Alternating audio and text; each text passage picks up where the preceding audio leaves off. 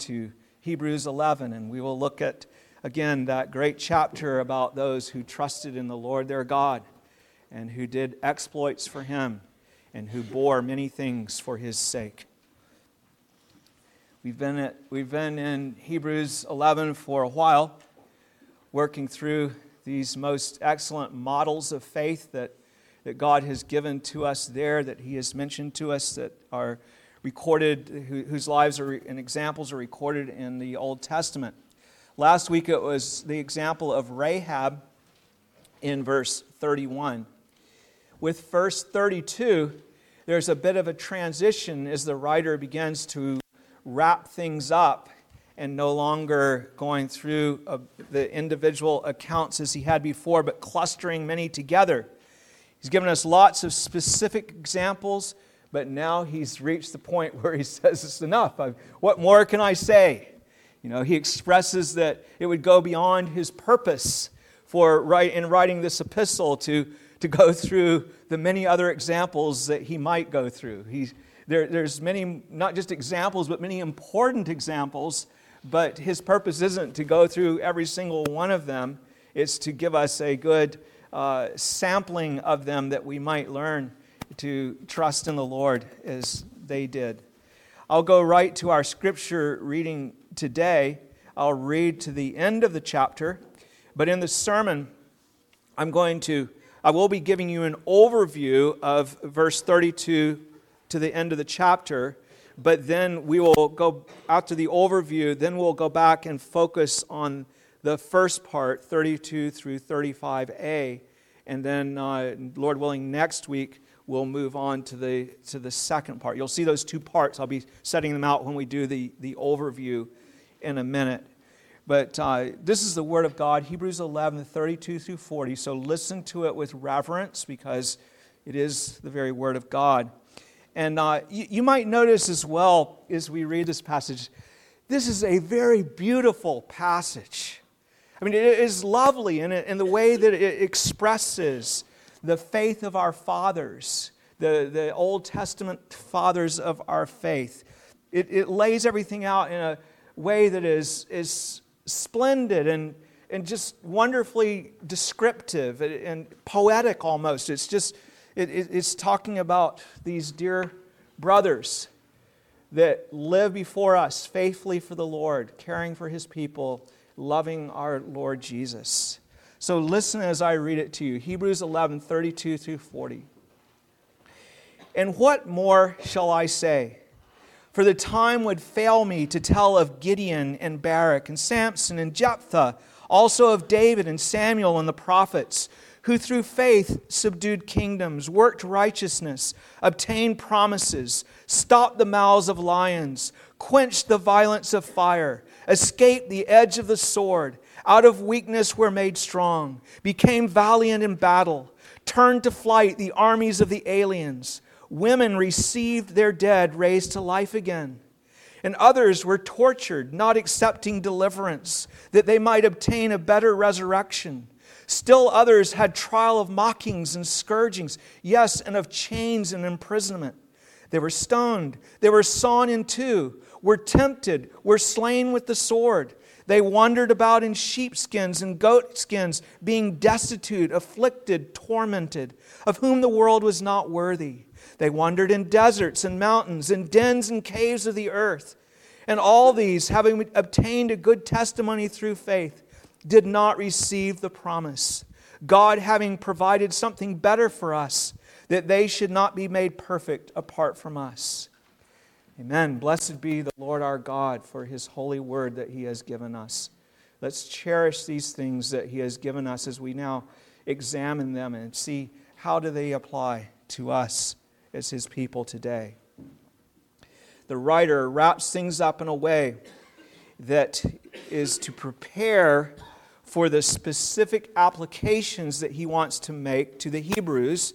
And of course, those applications come to us as well. But to the Hebrews in their particular circumstances, these Hebrew Christians that he is writing to, who had trusted in the Lord in a nation that the Messiah was sent to, but that had rejected Him by and large. They were among the minority by far who had trusted in Him and were suffering under persecution.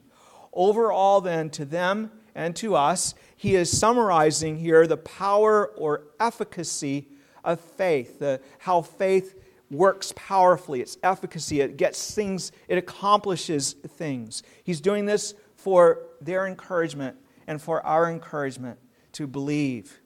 They were going through these difficult times, and in chapter 12 and 13, he's going to show them and encourage them and exhort them to keep on going on for the Lord by faith. So he's laying a foundation for the great exhortation that's going to come in the chapters that follow. Their people had rejected the Messiah and were quite opposed to anyone of their own, especially that had professed him. Families were divided, as Jesus said they would be, because of this persecution. That's a very difficult thing. Your mother and father, perhaps, that you love, or your child, or whatever. There were divisions that occurred from those that believed and those that didn't. There was severe persecution. They were often deprived of their incomes, of their work, their businesses. They were sometimes even arrested, put in prison, or even murdered. We think of the Apostle Paul, who had it in both sides. He was one of the persecutors at first, thinking that this was a heresy and a blight, and he opposed believers. He said he was a murderer and an insolent man. And then the Lord Jesus saved him, and then he was one who everywhere he went was persecuted, who at multiple times was stoned and was beaten with rods and all sorts of different things that he had to endure for our Lord. So they were pressured. The Hebrew people at this time were pressured to deny the Lord Jesus Christ, to not speak of their faith in Him, to hide their faith, and to perhaps pretend like they were not really trusting in Him, following their Jewish rituals and ceremonies. So he is saying to them, as he writes to them here, look at what faith can do. That's why he's been giving them and us all of these examples of those who live by faith in the Old Covenant. Faith is very powerful. Jesus tells us that just a little faith can move mountains. Of course, it is not really faith that does anything on its own. The world sometimes looks at how faith can help us keep going. And if we believe, for example, that we will be successful, or if we believe that we will do well, and it is true, and our faith as Christians does help in that way. When you know that God has the end in hand and that everything is going, it gives you a motivation to go on, and that is a true thing. The world has latched on to that, and they therefore might be more successful in business or whatever because they have they trust that things are going to go well. They have faith that things are going to work out. But it does help to do more and to do it better. But the faith that is commended here is faith in the Lord. And it is much more mighty than just positive thinking kind of faith. The faith that the Bible talks about is faith in the Mighty One. And it is mighty not because of itself, but because it lays hold of Him who is mighty. That's what makes faith able to do all of these things, because it looks to God to do for it what in its weakness it cannot do. It trusts in the Lord instead of in self. The Bible actually warns against even an arrogant attitude that says, in business or something, we're going to go into this city and we're going to make a great profit there. It says you cannot say that. You say if the Lord wills, we will do that. And if the Lord has not necessarily promised that you will be greatly successful in your business, He's promised to be with you whether you're successful or not. But He may send you through trials. That is the way our Lord works. So the faith that is commended here is faith in the Lord. Faith in the Hebrews 11 is faith in God and in His Son, Jesus Christ. What has the writer to the Hebrews labored to do in the first 10 chapters of Hebrews? He has labored to set forth Christ as the object of our faith, the one who came to purge us, he says right from the beginning, who purged us from our sins. the one who went to the cross in order to do that. He shows how he is the high priest after the order of Melchizedek, the one who never dies, the one who ever lives to make intercession for us, the one who made a sacrifice that fully atones for our sin. He offered the sacrifice as the priest, and he was the sacrifice. And that sacrifice fully reconciles us to God when we trust in him. This is the faith that is commended. Faith in God, faith in the Father, the Son, and the Holy Spirit. This is the faith that can move mountains. Faith is mighty because it lays hold of the Almighty and the promises that he has given to us. The verses we read are about the power and the efficacy of faith, the verses that we read just now. Notice how there is a progression from what faith enables us to do. The marvelous thing, it gives us power way beyond what we're able to do. It enables us to do things we could never do. It progresses from that to how faith enables us to endure very difficult things, such as we are called to endure very often in this world, such as the Hebrews were having to deal with. It's very apparent on the face of this text. Let's just look at it again. Verses 33 through 35a speak of the wonders that God does through faith for his people who believe. For through faith they subdued kingdoms, worked righteousness, obtained promises, stopped the mouths of lions, quenched the violence of fire, escaped the edge of the sword, out of weakness were made strong, became valiant in battle, turned to flight the armies of aliens, women received their dead raised to life. And then there's a transition to the faith that enables us to endure. Verse 35b through 38 speaks of the endurance that God gives. And others were tortured. See, they didn't triumph over their enemies. They were tortured, not accepting deliverance, that they might obtain a better resurrection. Still others had trial of mockings and scourgings, yes, and of chains and imprisonment. They were stoned, they were sawn in two, were tempted, were slain with the sword. They wandered about in sheepskins and goatskins, being destitute, afflicted, tormented, of whom the world was not worthy. They wandered in deserts and mountains, in dens and in caves of the earth. So you see the contrast. There's the ones that were, for example, thrown into a fiery furnace, and the flames did not hurt them. They triumphed over their enemies, were humbled and brought down. Others were thrown into the fire and burned to death. But they endured, giving glory to God.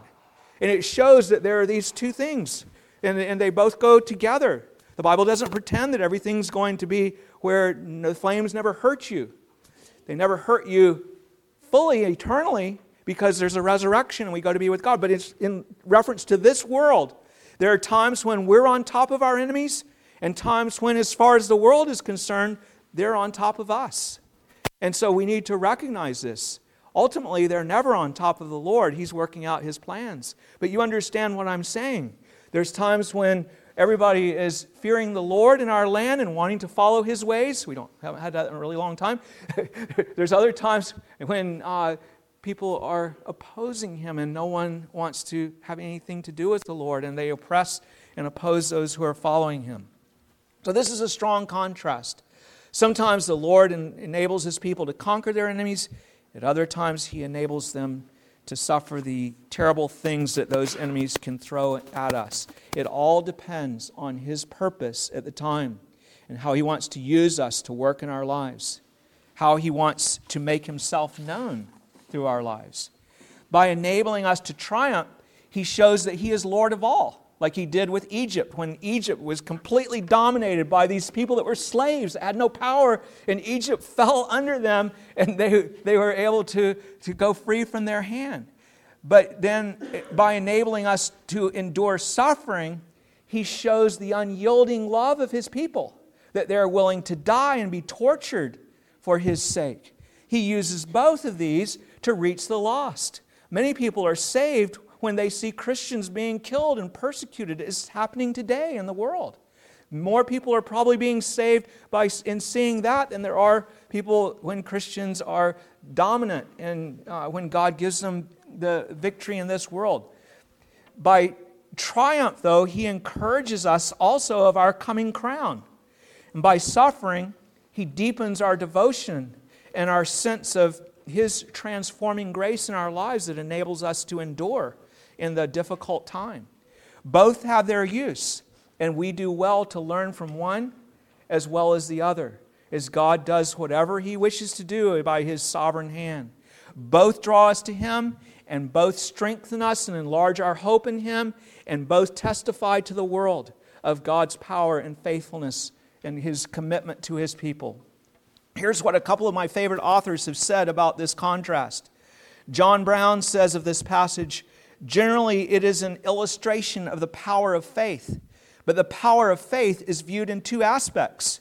Its power to enable men to do what otherwise they could not have done, and its power to enable man to suffer what otherwise they could not have suffered." John Owen says, "Faith will do in effect, or accomplish, bring about, faith will do in effect great things of all sorts when we are called unto them. It will also enable us to suffer the greatest, hardest, and most terrible things which our nature can be exposed unto." And then Owen adds, he closes, the author of Hebrews, closes with instances of the latter sort because that was what the Hebrews had to endure. Okay, so he gives us the triumphing kind of faith first, and then the enduring kind of faith second, because that was what pertained to the Hebrews, and that's what he's getting ready to talk about. So that brings us to that point. The writer moves from what faith enables us to do to what it enables us to endure to prepare the way for chapter 12 and 13, where he will speak of enduring hard things by faith. So I already mentioned the Hebrews were dealing with that. Like us, they needed to be reminded first that they need to be reminded that faith can enable us to do wonders. We need to be reminded, when we are called to suffer, that nothing is too hard for the Lord, that he can make the flames not hurt us. He can cause us to be victorious over our enemies in this world. Most of the time, he is not performing wonders like the ones that are described, though, in verses 32 through 35a. It's only a few of his people that he raised up. It's only a few times that he does things like open the Red Sea to demonstrate his great power, or close the mouth of lions when his people are thrown to the lions. Many Christians were eaten by lions, or to subdue kingdoms for his name. Those things testify to us of his power, but we are wrong if we expect him to do those things all the time. Again, like us, the Hebrews needed to remember that by faith we can move mountains. They needed to have that, yes, God can do whatever he wishes. He can move mountains if he wishes. But even more, they needed to be reminded that faith can enable us to endure when we are being trampled by the world, when we must be tortured and burned and killed without deliverance in this world, not accepting deliverance, when we must be mocked and put in prison until we rot, when we must be driven to wander in deserts to hide in dens and caves. Again, it's not usually that extreme for God's people, but there are times when it is. We have everything in between. We have times and seasons of great victory when we're overcoming and people are being subdued to Christ, brought into his kingdom. We have other times when we're being trampled and driven down, yet continuing to glory in the Lord. There was more, and again, the second is more the situation that the Hebrews were facing. Yes, the kingdom of God was advancing powerfully among the nations, but it was a very slow progress for these people. They were still being greatly persecuted if they did not bow to Caesar. Of course, that developed as history unfolded. They were greatly persecuted. They would see, imagine having some of our members taken off and delivered over to be burned at the stake or to be given to lions. These were difficult things that they were facing and that they had to endure. So you see how God has, or how the Holy Spirit has set up this passage. It all depends on whatever our wise God calls us to do. He calls us to do great things, but ordinarily not what we could call great wonders. Not usually shutting the mouths of lions and such things. He calls us to bear the cross in the world like his Son did.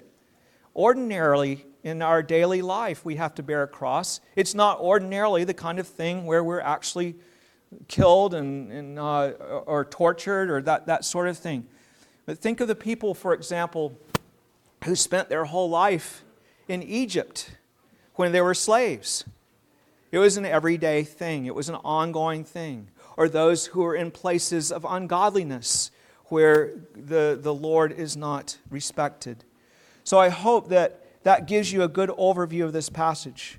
For the rest of our time today, I want to look at the first part, what faith enables us to do. Then next week, Lord willing, we will look at what faith enables us to bear.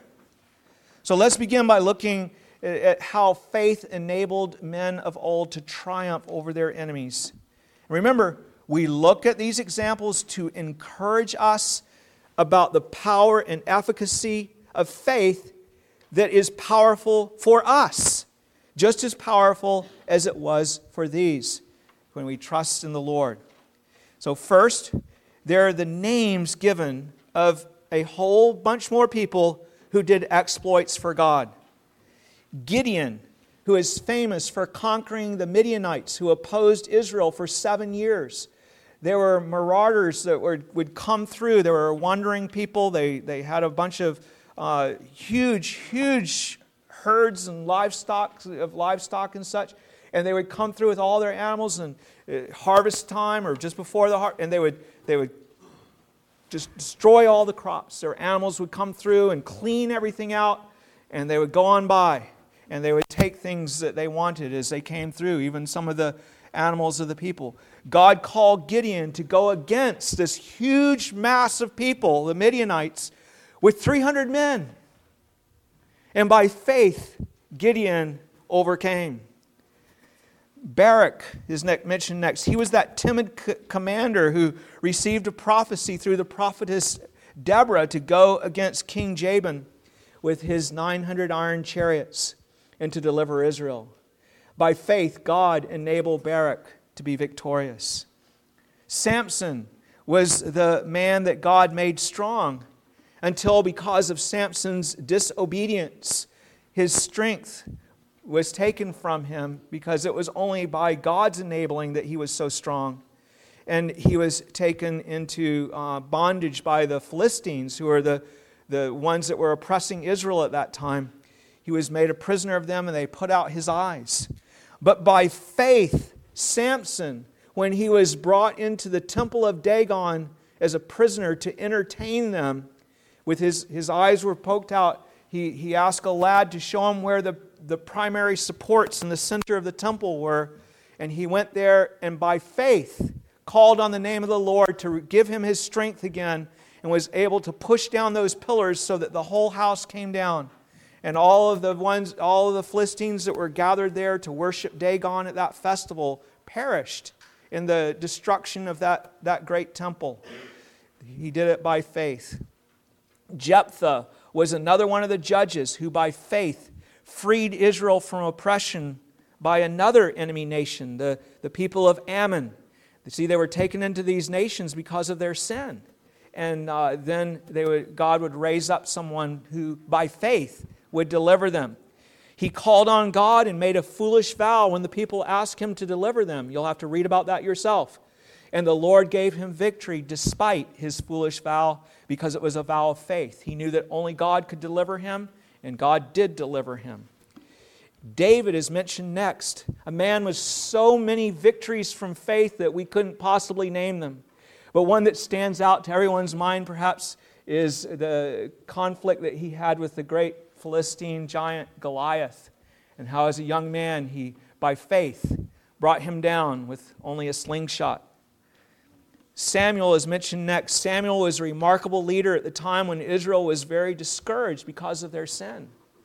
And Samuel, by God's grace and through faith, was able to keep those people going for the Lord, to get them to fear God again, because God had brought them very low. And he was a remarkable man that was able to keep the nation together and to bring them back to focus on the Lord. The prophets in general are mentioned. So many stories could be told. Besides those who did the exploits, A list of exploits that were done is given. That by faith they subdued kingdoms. Think of how Isaiah, the prophet, and King Hezekiah, when the Assyrians, the mighty Assyrian army, they had swept through the regions all around them and had destroyed nations that were much greater than what Jerusalem was at that time. In fact, they had wiped out most of Judah. Only Jerusalem still remained. And Isaiah the prophet received prophecy from God that Jerusalem would not fall. And so the Assyrians gathered around with their huge army. And overnight, then the angel of the Lord destroyed, I think it was 185,000 soldiers from the Assyrian army. And they went home. The kingdom was subdued by faith in God. Surely it was a glorious thing. That by faith they worked righteousness. What about Jonah, who went to the city of Nineveh knowing that God would be merciful to them if they repented, and didn't want to go, but went almost forced to do so, but knowing how God works, and by faith they repented. There was a righteousness. It was a temporal righteousness, but it was a righteousness. And what about Haggai the prophet, who saw God's people building their own houses when they should have been building the temple, and who brought righteousness to them by preaching to them so that they repented and they went and did the work of God. By faith, they obtained promises. Elijah, for example, prophesied that during a great famine that the windows of heaven would be open and that the people would feed when it looked like there was no way that it would be possible, and it occurred. You have to read about that one too. By faith, they stopped the mouths of lions. Who else but Daniel comes to mind there? Thrown into the lion's den for praying to his God. And God closed the mouths of the lions, and Daniel was set free. By faith, his friends, Daniel's friends in exile, quenched the violence of fire. Very, very great language that's used there. It doesn't say they quenched the fire, because they didn't. The flames didn't go whoosh and just go down. They quenched the violence of fire. The flames did not hurt them. They went into the flames, all of them. The flames were very hot and destroyed others, but they did not harm them, didn't even burn their hair. Nothing, their clothes didn't even smell of smoke, because God did, you see, what no one could do. By faith, they quenched the flames. By faith, they escaped the edge of the sword, different ones. We might think of Elisha when they tried to arrest him and could not, Elijah, because he called down fire from heaven.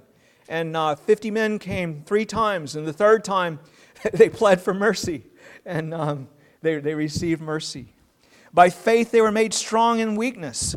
We think of David, who being pursued by Saul at one point was discouraged and ready to give up. And what are we told? That he strengthened himself in the Lord. Have you ever done that? If you're a Christian very long, you've had to do that. You get discouraged, you get beat down, and by faith, you're made strong. By faith, by coming to Him and crying out to Him, you strengthen yourself in the Lord. By faith, they became valiant in battle.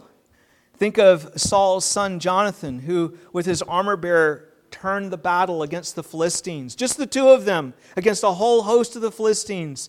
Completely reversed the battle so that the Philistines were no longer dominating but fleeing away.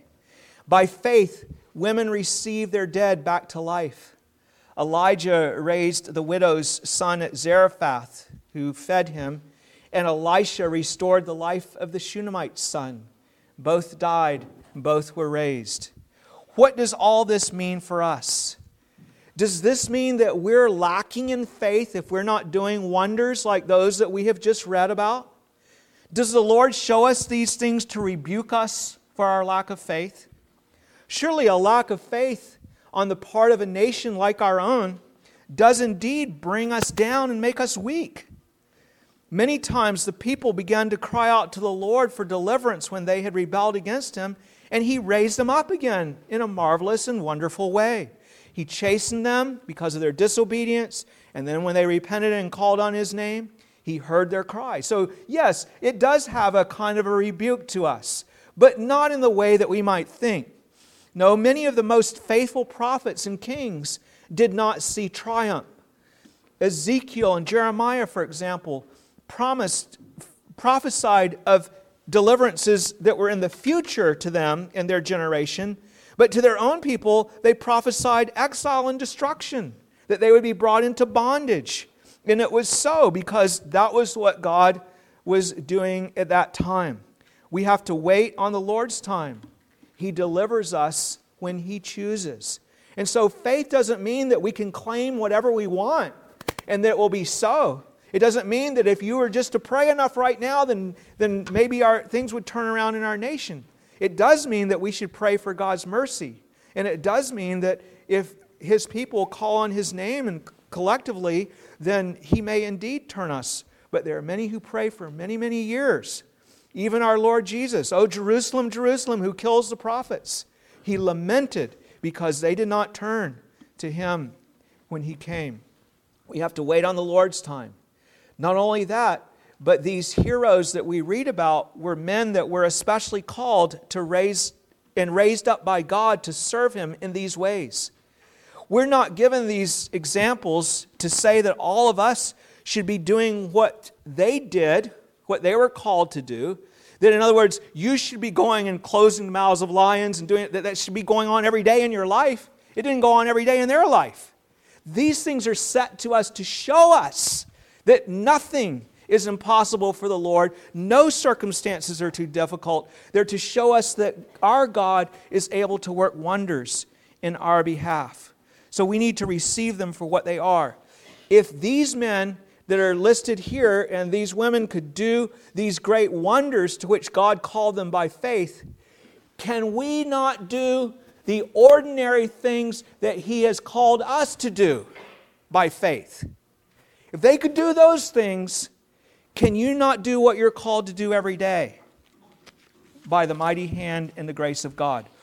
What has He given us to do by faith? What do we know that He's given us to do? The things that He tells us to do in His Word. We are able to do them by His mighty hand of faith. He has called us, first and foremost, to be saved. How?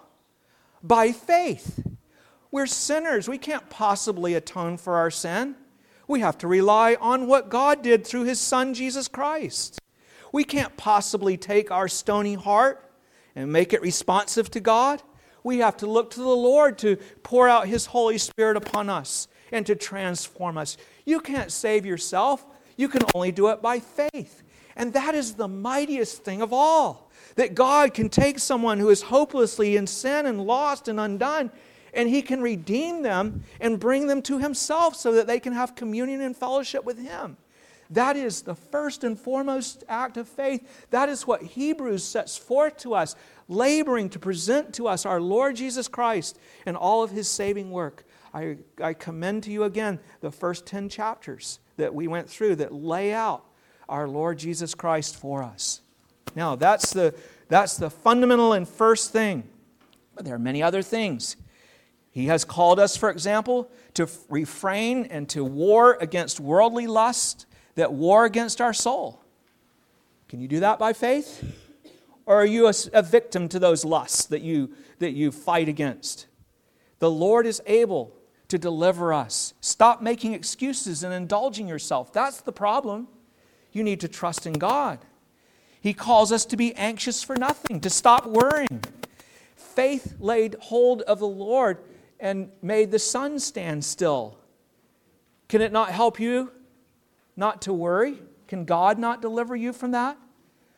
We're called to trust in the Lord and to lean not on our own understanding. Can we do that when we have something hard from the Lord, something that is difficult for us, something that stretches us? By faith we can. He calls us to train up our children in the Lord. Can we teach our children to live in fellowship with God? Do we have the strength to do that? No, we do not. We do that only by faith. Has God made promises about them? He has. We believe those promises by faith. And somewhat related, I am called to rebuke my brother when he sins. The Lord says I'm to love my neighbor and to rebuke him when he sins. Is that a hard thing to do? It's a hard thing to do. Can you do it in your own strength? No, you can't do it. Can you do it by faith? By God's enablement, you can. I am commanded to do my work heartily, as if I were doing it for the Lord, because I am doing it for the Lord. Only by faith is that possible. Only by looking to Him. I'm called to be content with whatever I have.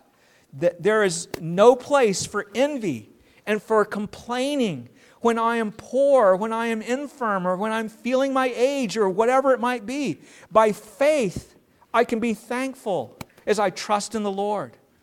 I am indeed called to give thanks in all things. By faith, I can give thanks in all things. I am to be angry and sin not. I am to use my anger in an appropriate way that brings glory to God rather than in a way that's destructive and selfish. By faith, husbands are to love their wives as Christ loved the church and gave Himself for her. Husbands are to love their wives like that. Can any man do that? Only through faith. I am called to submit to those who have authority over me. By faith, I can do that without fear and cheerfully. Without faith, I can't do it. Called to forgive others and not to be bitter against them. By faith, I can replace bitterness with delight in God and His sovereignty. I'm called to be a faithful example and witness for Jesus Christ, to do my part in leading others to faith. By faith, I can be a savor of life unto life to those who believe and are perishing. To those who believe and are being saved, and a savor of death unto death to those who are perishing. Related to that, I am to let the beauty of the Lord be seen upon me. Can I do that? Only by His grace through faith. By faith, I am to confess Christ instead of being ashamed of Him in a world that opposes Him. Is that easy to do? I can only do that by faith. By faith, I can fear God instead of fearing man. By faith, I can glorify God in my eating and drinking. Actually doing even my eating and drinking and everything that I do for Him, to please Him. Without faith, it's impossible to please Him in any of those things. Even my eating and drinking, plowing in my fields is an abomination to the Lord if I do not have faith. God calls me to sit at the gates of wisdom each day. By faith, I can gather my family and I can come to Him to learn of Him and to grow. I can hear His voice. It's not just coming to Him to do devotions. It's coming to hear His voice. Only by faith can I hear His voice. Anyone can bring their body about to come and read and go through the motion of reading the Bible, but only by faith can I hear the voice of God with the authority with which He speaks. I'm called to remember the Sabbath day to keep it holy. Only by leaning on Him can I do that. Called to bring my tithes to God and give alms to the poor. By faith. God calls me to repent of my sin that I may always live in fellowship with Him instead of having sin hanging on me and hindering me in my walk with Him. Only by faith can I continue in that way. He calls me to pray without ceasing. By faith I can, rather than giving up and losing hope, I can continue to call on the Lord. He calls me to love my neighbors, myself, and to love my enemies. Only by faith. I am to boast in the Lord and not in myself. Only by faith. I always, by nature, have a tendency to boast in myself. But if I trust in the Lord, He will enable me to boast in Him. I'm called not to be weary in well-doing. We get tired, we get weary in service to God. He is able to strengthen us. We saw how David was strengthened. But what does faith have to do with all of these things? Like I gave you enough to fill an alphabet. I could have given you that many more. Perhaps you can think of some things yourself when you go home. But what does faith have to do with all of these things? How does faith actually help? Faith recognizes the authority of God and of His Word. In other words, faith simply believes that God is God, that He has all authority in heaven and earth, that He is the judge of all. It believes that He really is the judge of all. That compared to Him, men are nothing. Faith sees that He alone has a right to your unquestioned obedience. No human does. God alone has a right to your unquestioned obedience. It believes that God is God. Faith believes that He sees us, that He is holy, and that He does not tolerate sin. And so when God speaks such things as those 26 things that I just mentioned, tells us to repent, tells us to be saved, tells us to war against our lust, then that comes to you with all the authority of God. It's not something that you can go, oh, well, I don't know about. It's God's authority. It's the Word of God. Faith believes that it is God who speaks, and it responds to it as God's Word. Faith, another way it helps, faith believes that the Lord will help us, and it actively pleads with Him for help. It believes that the Holy Spirit is the only one who can change this old wicked, stubborn, stony heart. I can't do it myself. I'm still laboring with the sin that remains in me. Paul said, who will deliver me from this body of death? And he said, I thank the Lord through Christ Jesus. And then he talks about the Holy Spirit and walking in the Spirit. This is what we need to do. It believes that Christ is alive and that He is reigning and interceding. It believes that He knows me. He knows my struggles, and He is ready to help me if I call on Him. He is there living and interceding every day for us as our priest. When we look to do what is according to His will, we will have His help. It is not even a promise of is it not even a promise of His covenant that He will put His Spirit in our heart so that we will delight in His law and obey Him? It is. Indeed, faith believes that God is and that He is a rewarder of them that diligently seek Him. So, of course, if you believe that, you're going to seek Him, right? If you don't believe that, you're not going to seek Him for help. But if you believe that He is a rewarder of those that diligently seek Him you will do. And then a third thing, faith believes that in Christ we're fully forgiven and fully justified in God's sight. This enables us to live always in sweet communion with God by faith. You can't do it unless you believe that He is a God who forgives sin. Faith knows that Christ came and died on the cross, taking our punishment in order that we might walk with God. That by Him, by faith in Him, we're cleansed from our sins. Now, therefore, when you have a right relationship with God, you can walk with Him. Remember Enoch? Like Enoch, we were able to walk with God every day and to do those things that we're called to do every day. Because whatever we may have done the day before, whatever sins we may have committed, we have forgiveness with Christ when we come to Him. And therefore, we can walk with God and please Him today. It doesn't matter about the past. Knowing and believing that we are forgiven enables us to know that the Lord is pleased with us and also highly pleased with us. He delights in the fruit that you bear. He delights in the progress that you make for Him. Do you believe that? Or do you think it doesn't really matter too much whether I grow or what I do? It matters very much. Faith, believing that we are forgiven, is able to enjoy the Lord and know that He is pleased. He not only loves us with that unconditional love of His that took us in, but now He loves us as we are becoming what actually pleases with Him. In other words, unconditional love says, you're a terrible mess, you're an abomination, you're a reproach, and I love you anyway, and He reaches out to gather us in. But then when we begin to grow, He actually delights in our fruit. He actually delights in what we're doing. It is actually pleasing to Him. And He knows that potentially He's going to make us perfect in His own eyes. That is motivating, people of God. That enables us to walk with Him and to trust in Him. He loves what we are becoming as we walk with Him. That puts a song in our heart and a spring in our step. Let us pray then in faith that by faith we will be able to serve God acceptably, to do wondrous things.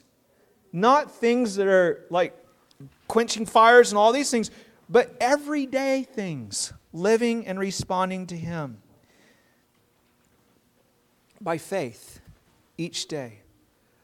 Let's do it. Please stand and let's call on His name. O Lord our God, we come to You, O Lord, and we thank You for what You have done for us through our Lord Jesus Christ by Your Spirit, and what You have called us to do by Your grace, by Your Son, by Your Spirit. And we pray, O Lord, that we would come to You with great eagerness, that we would see the place of faith, that we would believe that you are God, that you are the only God, and that you are a rewarder of those that diligently seek you, that you are the one who has all authority and who is the judge of all the earth, and that you're the one who saves to the uttermost those who come to you through faith in Jesus Christ. We pray, Lord, that you would give us a new life of faith, that we would be ever growing in this faith. Oh Lord, we come short. There are many sins that are in our lives. Who will deliver us from this body of death? You will, O Lord. You will not fail. You will accomplish everything that you have promised concerning us. And we pray, Lord, that we would diligently seek you as we wend our way through this world. You are faithful, O Lord, and you will not fail. We know, Lord, as we saw today, that you will enable us to live for you, to triumph over our sin and our rebellion for your name. We also know, Lord, that you will enable us to endure when the world comes at us, when Satan comes at us, when we seek to beat us down. We look forward to looking at that next week. And we pray, Lord, that you would bless us as we consider these things and that we would indeed live by faith. Oh, Lord, thank you that this is even something that is possible. It's something that you worked out, something that you brought about to enable those who are lost and undone to be restored to our God and to have sweet communion with you. May we cherish that communion. May we have it by faith. May we have that sweet communion with you, and may we cherish it and keep it and not desire anything to get in the way between us and God. And we pray that we would bring our children into that sweet communion every day, that we would help them to walk in that way all the days of their life. Father, that we would do it and that we would help them to do it. We thank you, O Lord, for the grace that you give us. We need your help, Lord. Our eyes are upon you by faith. In Jesus' name we pray. Amen. Now to him who is able to do exceedingly abundantly above all that we ask or think, according to the power that works in us. To him be glory in the church by Christ Jesus to all generations, forever and ever. The grace of our Lord Jesus Christ be with you all. Amen.